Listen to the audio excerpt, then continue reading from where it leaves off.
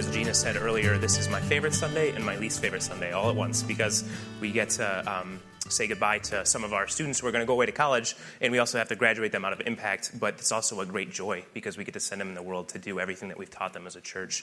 And I just want to thank you for just the opportunity I have to serve at this church, because you guys pay me to study the Bible, and you pay me to hang out with your students, and I think that's the coolest job in the world. So I just want to thank you for that. But a Lifeway research was done. Lifeway did a research in 2014, and then Pew Research did on the same study, and they found that 70% of high school students who went to church regularly ended up not going to church when they went to college. And in that same research, they said that 80% of that 70% said to themselves and to their families that they would find a church when they left. And so the question I have is, why is it that today our young adults are having such a hard time believing in the gospel, but yet alone even associating with the gospel?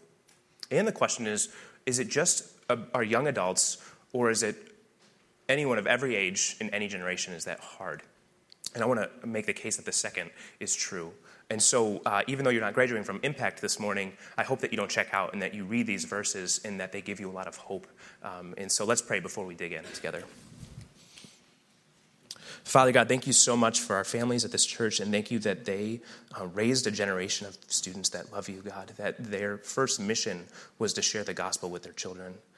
What a great thing to be able to grow up in a church where parents teach their kids about you and where kids respond to you, God. And so thank you for these students who spoke the gospel to us this morning, and will continue to do that, we pray, as they go on. But we just pray that you give us just a great time together as we read your word, and that you would just speak through me, and that you would open our hearts to hear what you have to say. In Jesus' name, amen.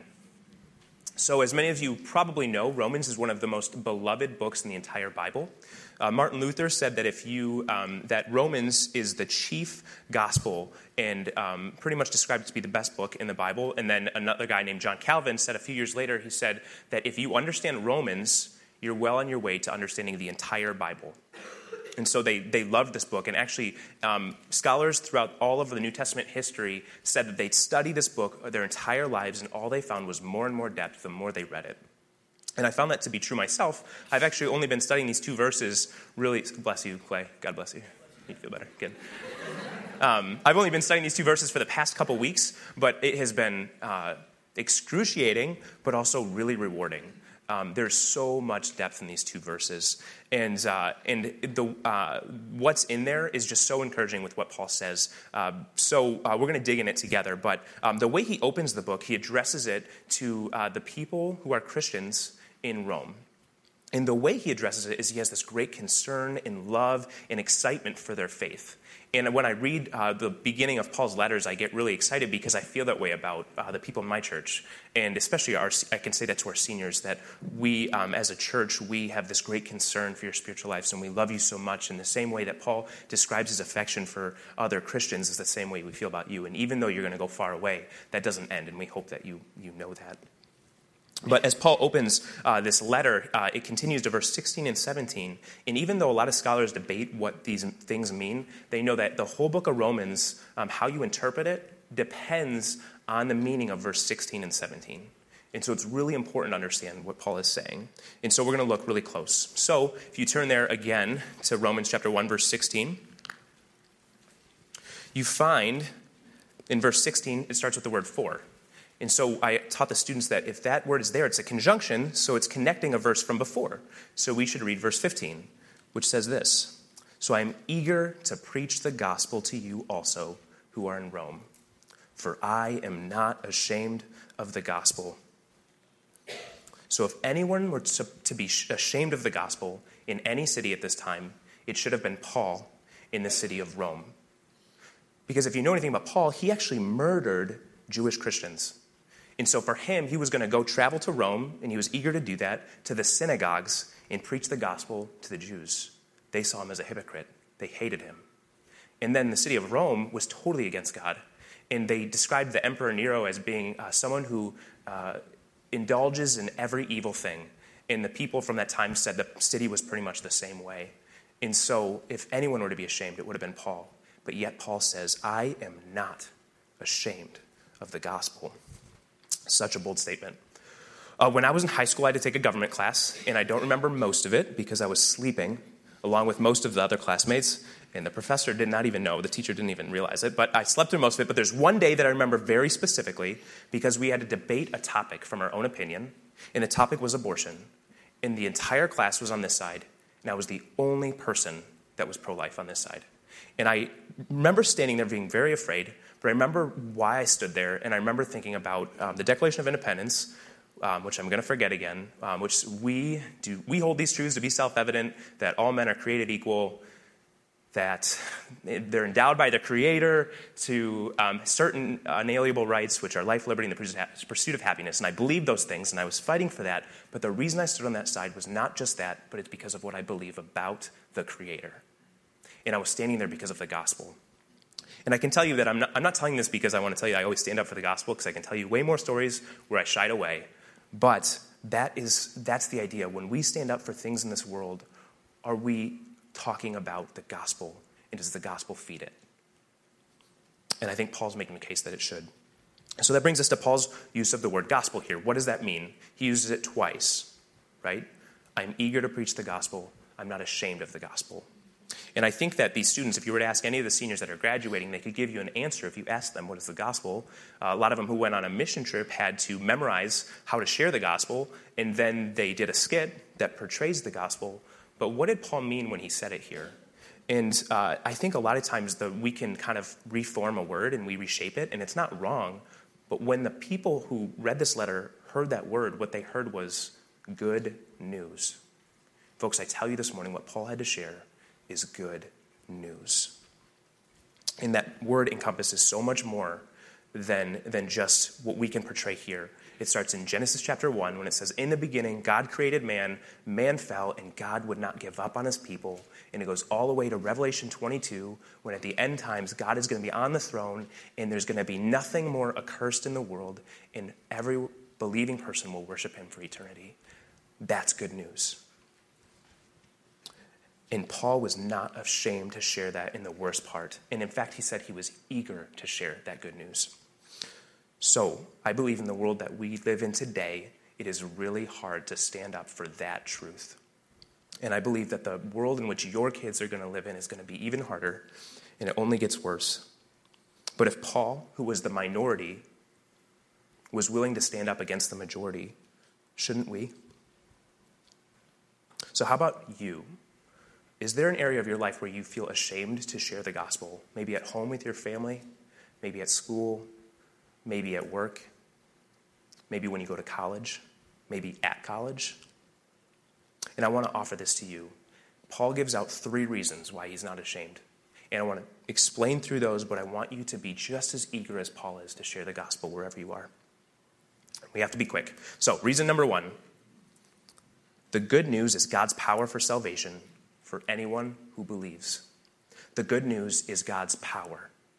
The good news is God's power. Does that sink in for you? When we think about God being powerful, we can think about nature, right? The psalmists love to talk about how God is powerful, by how they see him in nature. And I was reading this morning that all telescopes around, from all scientists all over the world, are looking at one star right now because they're so confused by what it's doing. And yet what I thought about is God is so powerful that he doesn't only know what's happening with that star, but he's in complete control of it. He's in power of all the big things you can think of in nature. And at the same time, he knows every piece of particle of dust in this room, how it's floating around, and he doesn't even know about it. He's in control of what it's doing. That's crazy. God is so powerful.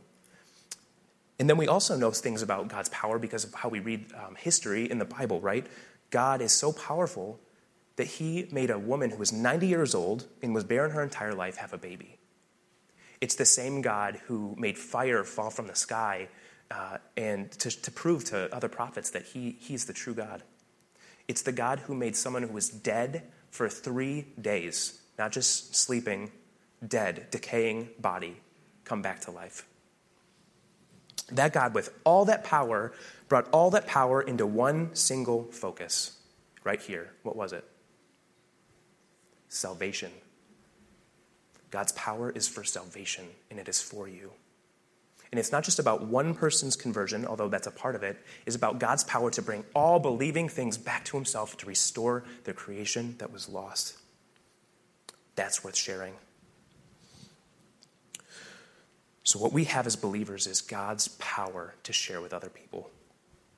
In the late 90s, a group from our church went to Albania, and I think some of you in this room went on that trip, and the trip actually kind of changed because of a war, and it was going to be really dangerous. And so they ended up still going because they wanted to share the gospel in this city, and what they ended up doing was bringing in refugees from this country where there was a war, and I got to read one of the person's journals that went on that trip, and it was a really cool experience for me to do that. And the way they described the people that were coming in was that they had ripped clothes, and they were bloody, and they looked like ghosts because they lost their family, they didn't know what they were doing, and they walked from their country into Albania looking for refuge.